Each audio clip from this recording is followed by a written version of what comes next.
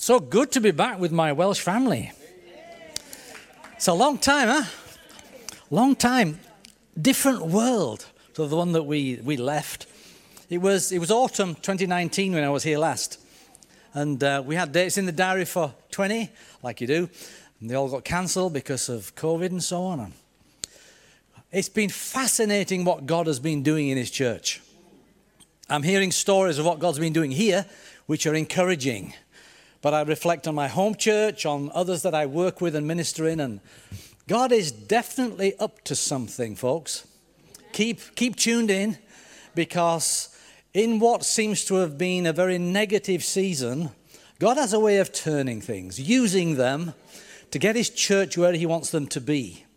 And I really do believe there's been a shaking going on. Some people have made poor choices and are not yet back in the face-to-face community of God's people. And some are on the fringe. You need to pray for them, because I'm not sure everybody is going to come back. But we want them to make right choices. But by the same token, what's going on in the world has made many more people reach to God. And some of you are here and you've never even heard this strange Yorkshireman before. So I hope you can tune into my accent as I have to tune into your South Walian. I love it. I was raised with South Wales accents in my spiritual formation years, so I'm right on point with you guys. It's just whether you can understand me or not. We have a lot in common in our journey. And I'm just blessed. I felt privileged when Dave FaceTimed me and we're chatting and catching up. He said, "Steve, would it be all right if I wasn't here?" I said, "What do you mean you're not there?" He said, "No, we need some time with the family." And so I was privileged that they're willing to leave the church to me in their absence. So we do pray, as we did at the start, that God refreshes them, they have a fabulous family time, and that they come back next weekend knowing that you didn't miss a beat, that you encountered God in that precious piece of worship, and that the word strengthens you today. So let's just pray before we open the word together. Heavenly Father, we're your kids, and we come and we sit at your feet today.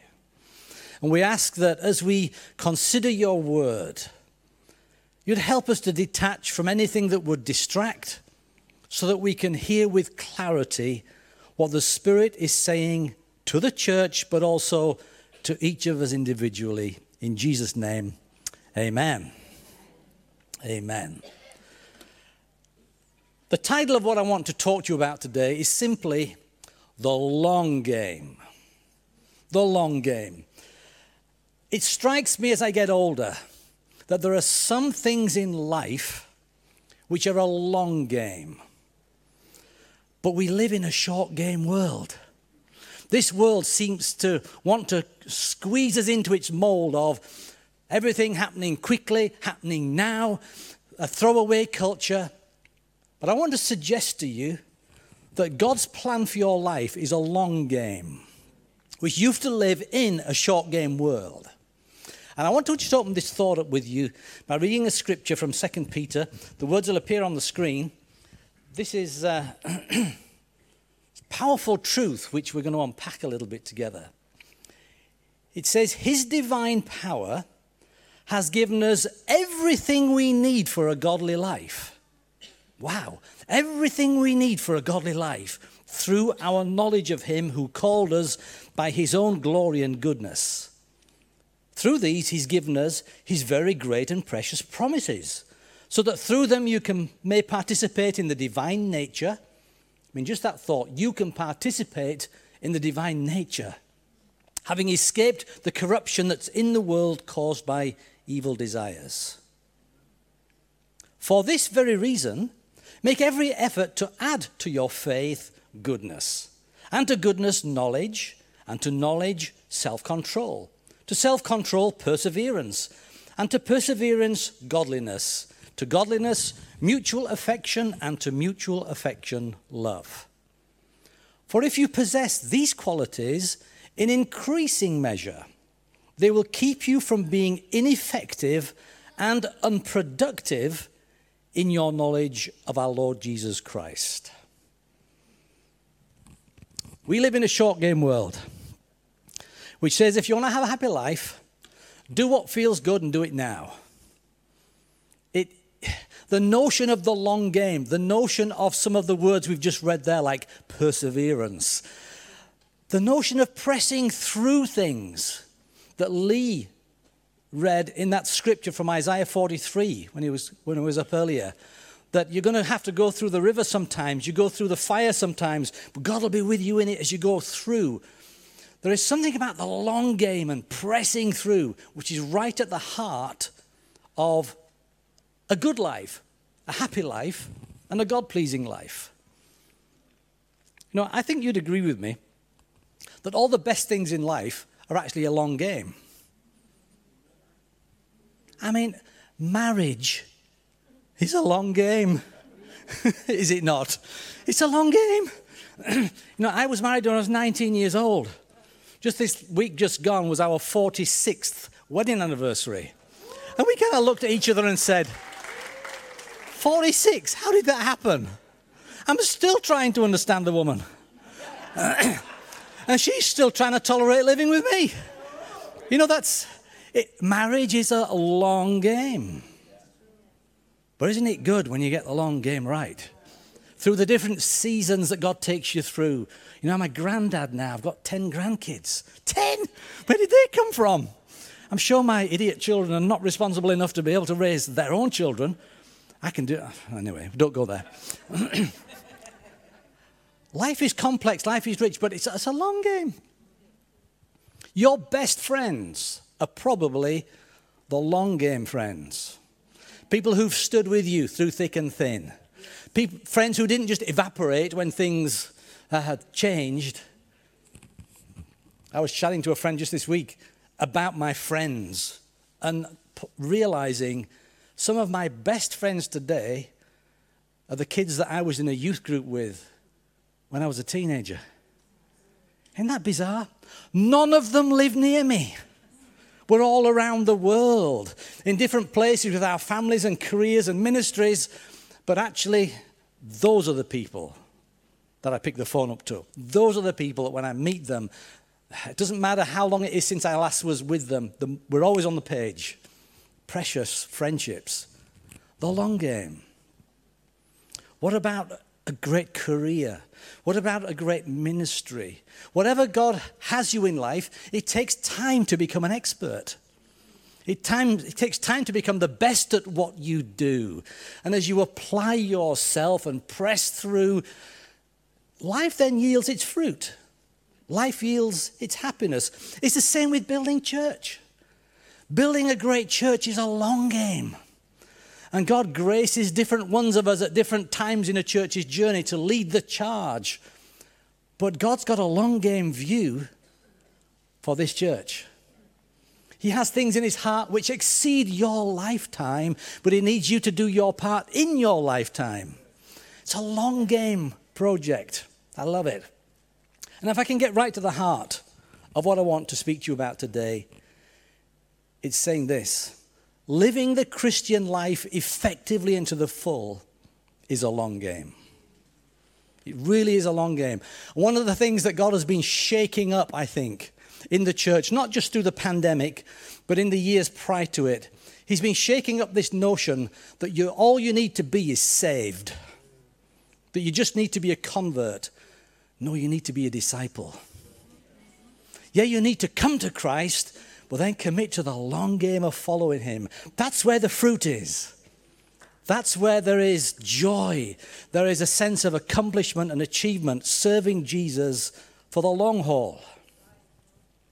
You know, all the things I've just mentioned, you know, marriage, friendships, great long careers, and serving Jesus and so on.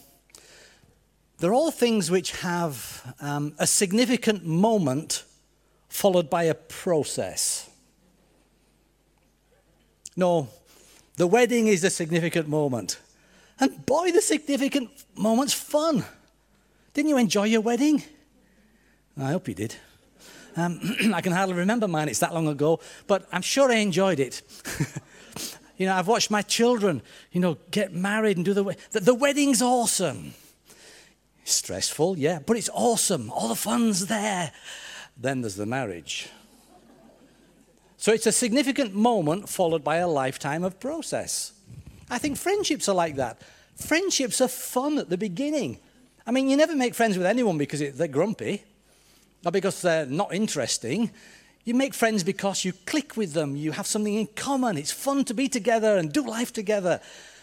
Until life happens, then you discover which friends are going to last for the process and those which are just fly-by-nights. Same with a job, a career, a ministry. In the early days, it's so exciting, planning and strategizing and taking steps of faith. It's dynamic and there's movement. It's fun at the front end. And then you get into the process. Christian life's like that. It's fabulously fun at the front end. Do you remember when you first became a Christian? I remember I was 9 years old, kneeling by my bed, inviting Jesus into my heart. I had no idea what I was doing, but I knew I was doing the right thing. And here I am, a lot of years later, still trying to work it out, but so glad I committed myself to the long game of following Jesus, of holding on to him through thick and thin, through the ups and downs of life.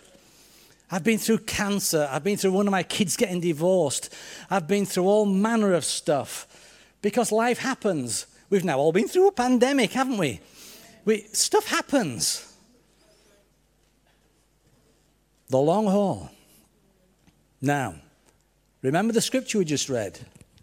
It's making this very point that at the front end, you get all you need to live the long game.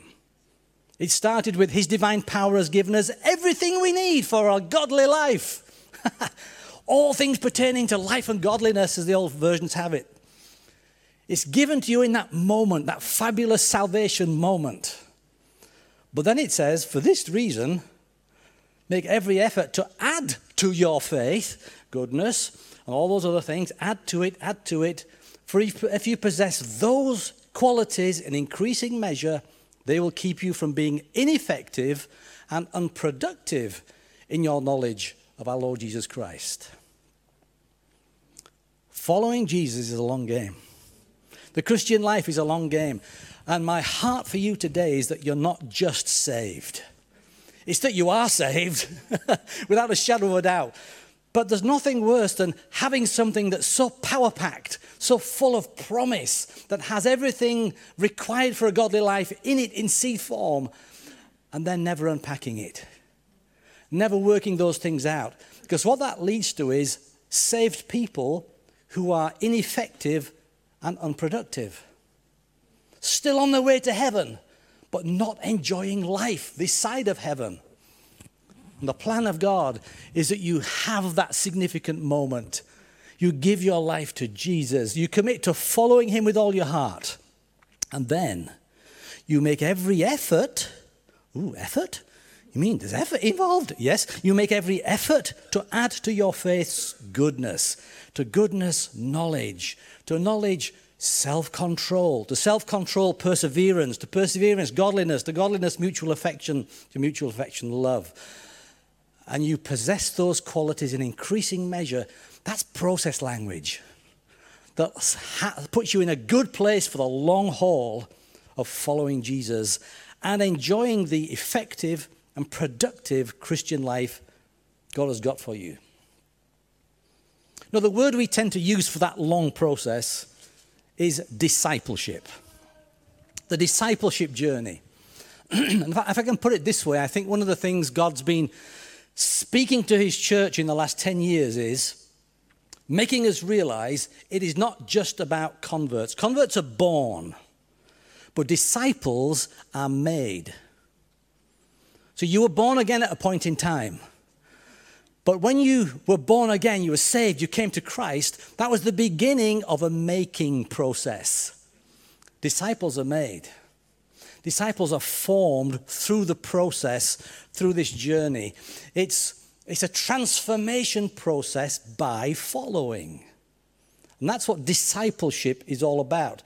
So I guess if I could give you a fuller title this morning, it would be, I'm looking for you to commit to the long game of discipleship, of being a disciple, being a follower. I don't know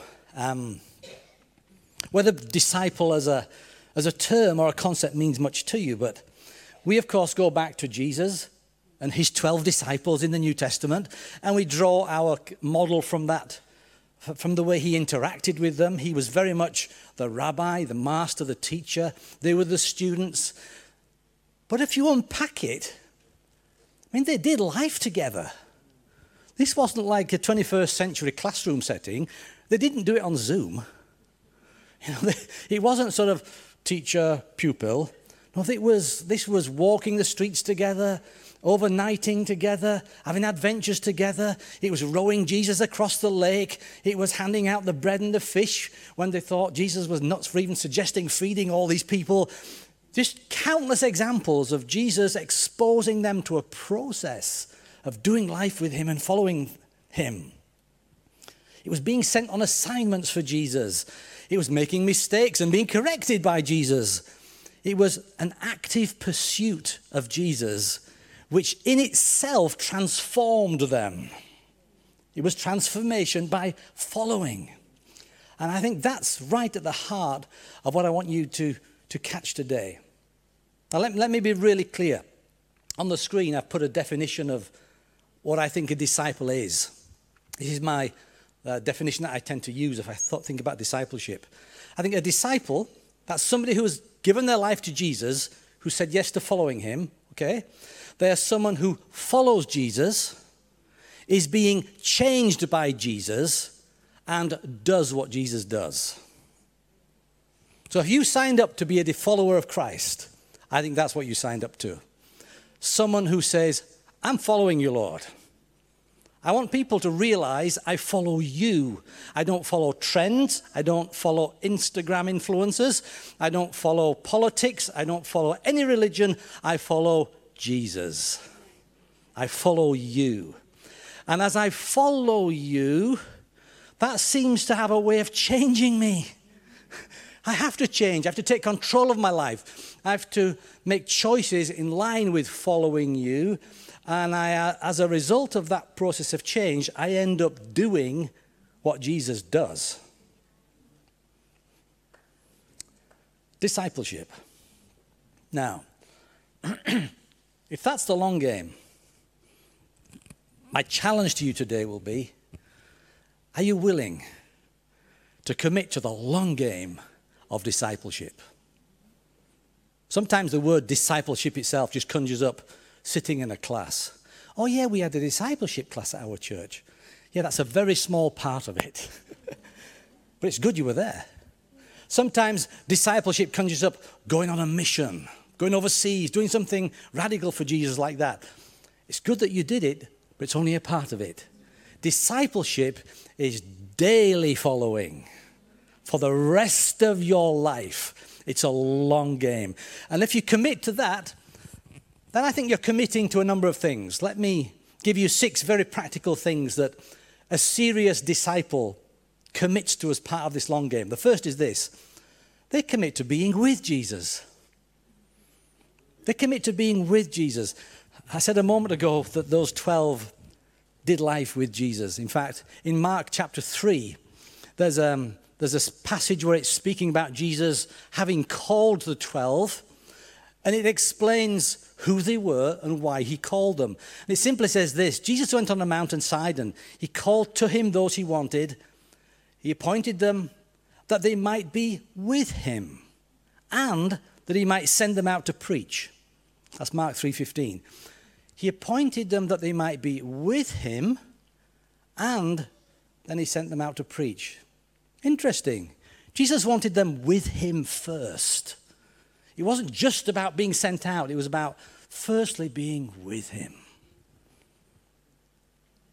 Committed discipleship means that every moment of every day you're consciously with him. You say, well, yes, theologically, I understand that, Steve. God never leaves us or forsakes us. I get that. No, I mean you consciously tuning in to be with him. When you get up on a morning, it's, morning, Lord. That's you just checking in, consciously engaging. Jesus is with me. It's every problem you hit, every challenge you have, it's, Lord, what do I do now? Come on, God, help me here. Thank you, Jesus, you're with me in this. It's you consciously placing yourself in his company, in a conversation with him, being with Jesus. Actively engage with him in conscious fellowship. Oh, he's here right now. He came in the car with us. He was with us last night while we were sleeping, just keeping an eye on us. No, he does never leave us or forsake us, but how wonderful when you as his disciple, the first thing you do is you swing your eyes around to, Jesus, come on, where are you? I'm with you. Thank you for being with me today. Every time you do your devotional, your quiet time, you're doing that. Every time you read his word, you're doing that because you're listening to Jesus. I think every time you come to church like this, you are putting yourself in his company. Because Jesus said, wherever 2 or 3 gather in my name, I'm there in the midst. So you came to be with Jesus today. That was you as a good disciple putting yourself into the process. Isn't that good? They commit to being with Jesus. Secondly, they weren't just with him, they watched him. They watched him. A committed disciple watches what Jesus does. Actively and deliberately, keeping their eye on the master. No, I bet those 12 didn't let Jesus out of their sight, particularly as he kept disappearing. He could come and go. They'd discover, well, where's Jesus gone? Oh, where's Jesus gone? It's like, no, where are his disciples? We need to be with Jesus. Where's he gone? And then someone says, oh, he was up early. What do you mean he was up early? Yeah, while you were asleep, he got in that boat and he went in. He's gone around the other side of the lake. What's going on? And there's this sense of they needed to be watching him. I hope you're watching Jesus, which you do by reading how Jesus operated. As you read the Gospels, as you watch other Jesus followers interacting with people and handling people, you begin to watch and learn how Jesus treats people, how Jesus speaks to people. You begin to understand how Jesus deals with opposition. What's Jesus doing in the other disciples? I hope you're watching what Jesus is doing in each other. Just watch what Jesus does and watch the way he does it so that you never find yourself in this position where you're doing things in the name of Jesus, but not in the spirit of Jesus. You pick up the spirit of Christ, his manner, his approach, his attitude by watching him. Keep your eyes on him. A follower of Jesus watches and learns to recognize what Jesus in action looks like. What are you seeing Jesus doing right now? What's he doing in your family? What's he doing in your workplace? What's he doing in the person that you sat next to? What's he doing in the church as a whole here? If you don't know, well, keep on the discipleship journey. Keep with him. Keep watching. But do the third thing that disciples do. They talk to Jesus. If in doubt, say, Lord, what are you doing? I'm struggling to see it. Come on, tell me, Lord, please. Do what Lee did this week. When he was a little bit grumpy about having to do with the prayer requests. Just do that. Say, Lord, I'm up for it. I'll serve you. I'll honor my leaders. I'll do it. But Lord, you're going to have to give me something to say. Talk to Jesus. I tell Jesus everything. If I take the position that, he's God, he knows it anyway. Doesn't it say in the Bible that he knows every word before it's on your tongue? Yeah, it does. But I need to tell Jesus for my sake, not for his sake. Yeah, he knows it, but I need to hear myself saying, help, sometimes. Or, Lord, I don't understand. Or, thank you, God. Oh, thank you, Jesus, for providing. Thank you for healing. Thank you for being for me. I need to be talking to him. It reinforces to me, this is a relationship. It's not stuffy, formal religion. No, this is a friendship. You're my dad, my heavenly father. You're my friend. You're my savior. I talk to you. I complain to him. Yeah, some days I whinge. No, I tend to do a lot of my devotional time out walking the dog. So a good hour most days I'm out with the dog. Only Jesus and the dog know some things about my life. In fact, only Jesus and the dog knows. They probably know more than my wife does. Because I can express my doubts and my frustrations. I ask for help. I ask for wisdom, for protection. I ask a lot of questions. I hope you're asking questions of Jesus because he loves to answer. But it's a relationship. And as you press in, it brightens Jesus' eyes, as it were, and he goes, a hungry disciple. I love that. Don't you love it when your kids press for knowledge, press for information, want to grow, want to mature, want to understand? Well, that's what the Heavenly Father's like with us too. That talking with Jesus is prayer. Now, if somebody throws the prayer word at you, it can immediately bring images of formal prayer or quiet times. No, prayer is just you talking to God. It's you expressing your heart to him. In Thessalonians, it talks about praying without ceasing. It's just a constant conversation, spirit to spirit, that keeps you consciously aware of being with him. It's part of your watching him. It's that wonderful, beautiful, focused conversation. What are you talking to Jesus about? No. You should be talking to him about everything. Just make that your rule for life. Okay, I'm going to never stop talking to Jesus. I'm going to drive him nuts. He will rub his hands together. The Holy Spirit will go, yes, bring it on. Come on, share your heart. You're doubting? You're fearful? You're not understanding? Great. Tell me what you're... And I'll get some solutions to you. It's a relationship.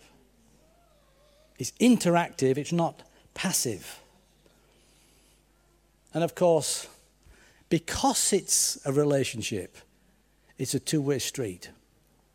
So a committed disciple is not just talking to Jesus, they're listening to Jesus. Oh yeah. A disciple has a real relationship with Jesus. You know, it's very hard to follow someone if you're not listening to them. Now, I know you can do in modern contemporary society because Facebook followers are following lots of people but not listening to them. They're just being nosy about them. We just sort of follow each other in that social media fashion. You know, following has gained this other meaning. I'm not talking about that. I'm talking about actually following someone relationally. Put yourself on the beach when Jesus walked past James and John fishing, or Matthew the tax collector and said, follow me. It's that kind of following. Tangible, physical, emotional, relational following. And it's very hard to do that if you're not listening to them. Because for a start, you won't hear them say, this way, Steve. Boy, I need to hear Jesus say that. I need to hear his call, his direction. I need to hear how he speaks to me. That's why one of the most important things that we can teach new Christians is to understand how God speaks to them. Have you ever tried to explain to someone how God speaks to you? It's really difficult, isn't it? It's kind of really simple because you're getting it. But to explain to them, you say, well, how does God speak to you, Steve? What do you mean God said? You say, well, it's kind of like a prompting. Prompting? Yeah, sometimes it's like a thought that comes into my mind. A thought? Yeah, sometimes it's as I'm reading the Bible, it's as if words sort of lifted off the page and just resonate in my heart. Resonate in your heart. It's very difficult, isn't it? Try to explain to someone what it means to be led by the Holy Spirit. Boy, that's why you need the family of God around you. You need other good, normal people who can just tell you it as it is and help you find that wonderfully unique way that Jesus speaks to you. And you learn it by testing it, don't you? You dare to take a step of faith, a step of obedience, and then you feel the Holy Spirit giving you that warm sense of assurance, that peace that goes, yes, Steve, that was me. That is right. Now remember that feeling because it'll come again. And then you'll think you've had that feeling another day, and it not be the feeling, it was the pizza or the cheese. And then it feels bad. And Jesus is saying to you, remember that bad feeling? That's when you get it wrong. And you're learning to just read how God speaks to you. It's a precious process. God speaks to you by that Holy Spirit. He speaks to you through the Bible, which is his living word to you. He speaks to you through other disciples, which is another reason why we need to be in church together and sitting under God's word together. Create spaces to listen, to sit, to walk, to be quiet. If I asked you, what was the last thing Jesus said to you? I wonder what you'd say. Some of you would dig back to your last quiet time because you need a Bible verse to prove that Jesus spoke to you. What was the last thing Jesus said to me? I think the last thing Jesus said to me was a moment ago, just as I got up from my seat to come up here. And he sent me an emoji. I got a thumbs up. I just felt in my spirit Jesus saying, go for it, Steve. You've got the right thing to say on them notes. It's in your heart. Come on. It was an emoji. He's bang up to date. It's Jesus. That sense of, well, does that matter? Yeah, that really, really matters. You need to feel that. Multiple times a day when you make choices and decisions and you're raising your kids and doing your job, you need to feel the smile of Jesus. Sometimes it's one of those funny laughing ones that he sends to you. And he's having a laugh at your dispense. Jesus is going, come on, Steve, what are you doing now? Sometimes we amuse him. I love it. Watch him. Listen to him. Talk to him. Be with him. For true disciples, let's get right to the meat of it. They commit to moving when Jesus moves. Discipleship, at its heart, has this notion of following. I mentioned a moment ago, when Jesus was on the walk down the beach and he came across James and John, who he called to be his disciples, he said to them, follow me, guys, and I'll make you fishers of men. Never mind those stinky things. Come on, there's a higher call for you. Come on, follow me.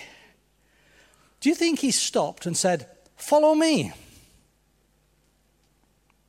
That would have been illogical, because to say follow means he's moving. He's going somewhere. But I don't think Jesus sort of stood around and said, well, are you coming or not? Have you made your mind up yet? No, Jesus said, follow me, and kept moving. All the responsibility was on them to pull the boats up the beach, leave the nets, say goodbye to their father, and start to follow him actively. Because Jesus is moving, folks. The Holy Spirit is moving. God is doing things. He's active. He's got a plan for your life that we read about right at the start of this service. And then read that scripture about God knowing the plans he has for you. I hope there's a sense of destiny and purpose in your heart. God is leading you somewhere. So you've got to be following him into that purpose, into that destiny. I guess to call yourself a follower, disciple, and then to never move is a contradiction in terms, isn't it? Say, I'm a disciple of Jesus. Well, that means you're moving. It means you're following. It means you're in a process. What was the last move that you made to ensure that you kept pace with Jesus? Because the idea is that you watch him and you talk to him and you keep pace with him as he moves. Some of you have made physical moves to keep pace with what Jesus has been leading you into. You've moved house, you've moved jobs, you've changed friendships. Some of you have just had to move a perspective or change an attitude. But as you follow him, every week, every month, every year, you're able to look back and say, in following Jesus, I've actually moved. Because disciples are always moving, actively following, and it's that following process that is so transformative. So I'm watching him, talking, listening, moving in step with him. But maybe most importantly, a disciple commits to obeying what Jesus teaches. Obedience is right at the heart of discipleship. It's right at the heart. It's ultimately it's the evidence that you love him. If you love Jesus, you'll obey. If you love him with all your heart, you'll follow, even though the road seems a bit rocky or tough right now. Because the motivation for our following Jesus is never rules, religion, duty. It's always love. Oh, he loved us so much, didn't he? And we love him because he loved us so much. And the product of love is obedience. In John 14:23, Jesus said this, anyone who loves me will obey my teaching. And my Father will love them and will come and will make our home with them. He then goes on to say, and anyone who does not love me does not obey my teaching. A sign that you love Jesus is that you obey him. Right at the heart of that great commission scripture in Matthew 28, where it says, go and make disciples of all nations, baptizing them in the name of the Father, the Son, and the Holy Spirit, is this line, and teaching them to obey everything I've commanded you. It's the obedience piece where the rubber hits the road, and that's right at the heart of the long game of discipleship. If obedience is duty, pressure, keeping the rules, it's lost all its relational context. It's lost all that sense of it's just me and my Heavenly Father. It's me and Jesus. It's us in this wonderful discipleship relationship. Make love the core. Because when love is at the root of your steps of obedience, you end up blessed. I haven't got time to unpack it here, but right through the scripture we can track it. That where people were obedient to what God asked them to do because they loved him, they were blessed. You could take it right back to Genesis 22, where our spiritual father Abraham was tested by God as to whether or not he might be willing to give up his own son Isaac. And he was willing. And God said, wow, because you've obeyed me in this, all the nations are going to be blessed through you. And you're going to be fruitful. The blessing was through obedience.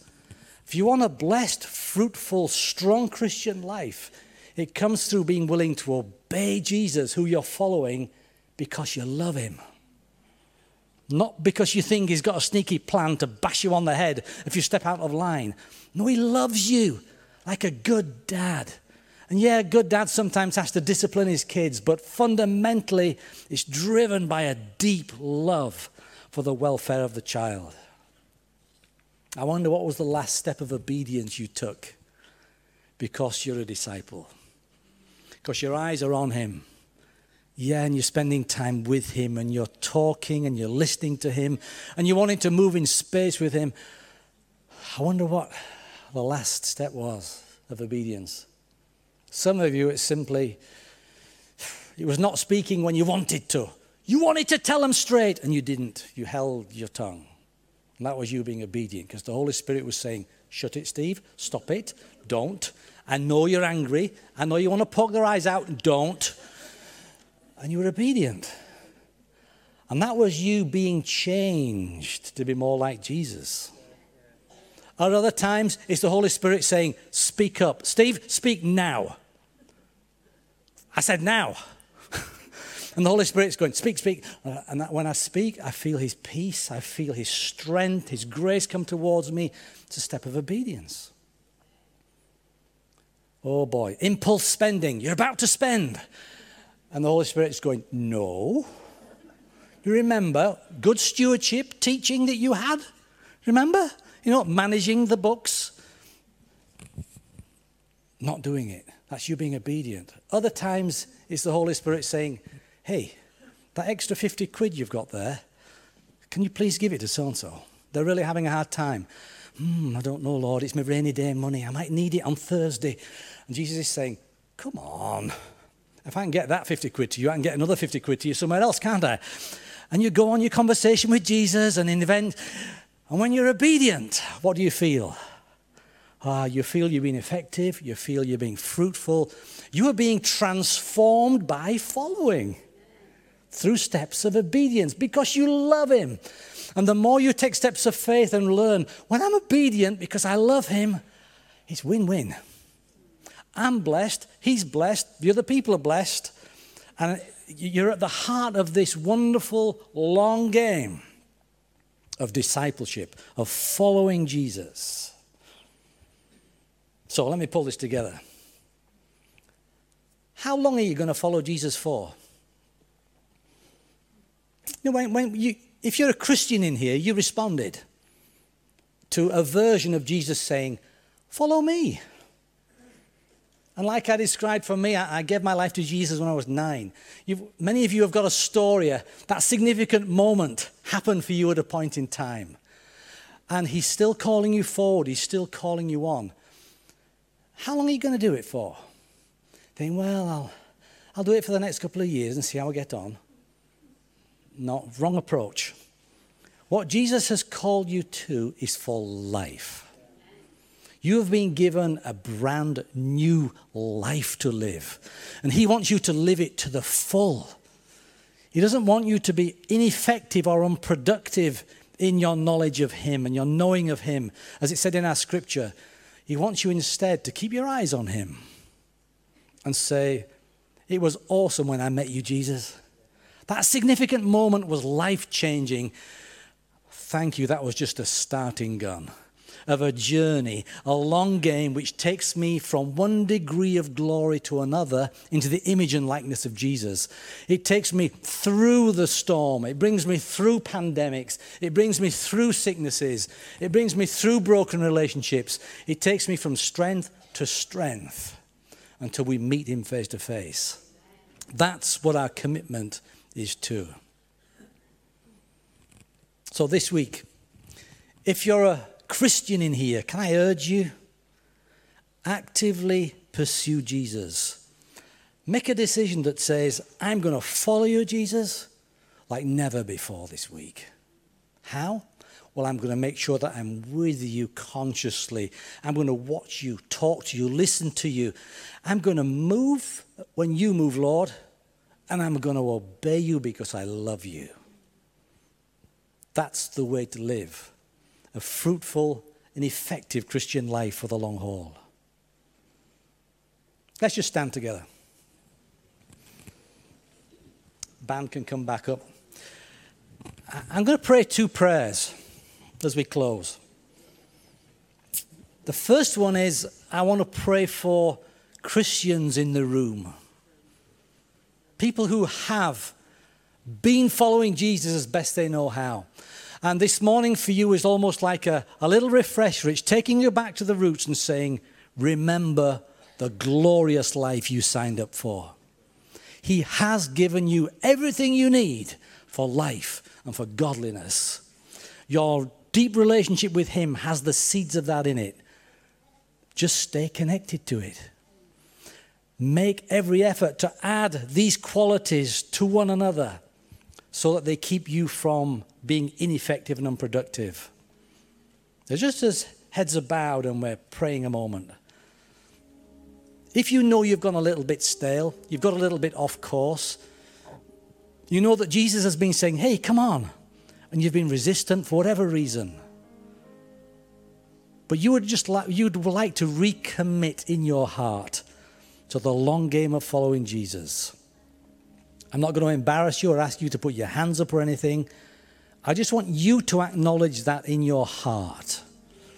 Maybe put your hand on your heart or something and just do something which is you saying, Jesus, I'm here. I'm in. I'm in for the long haul, Lord. The Holy Spirit, I ask that every person in whom this thought resonates now, that you would give them your peace. You'd reaffirm to them the joy of their salvation, that they would know like they've never known before, the joy of being a disciple of Jesus. And Father, where we've lost sight of you, maybe taken our eye off you, stopped talking to you, failed to be with you when we should, we pray you'd forgive us. And we reaffirm, we love you, Lord. We really love you because you loved us so much. Life without you is nothing. So we're coming after you. And we recommit to follow you with our heart, our soul, our mind, our strength. We will love you.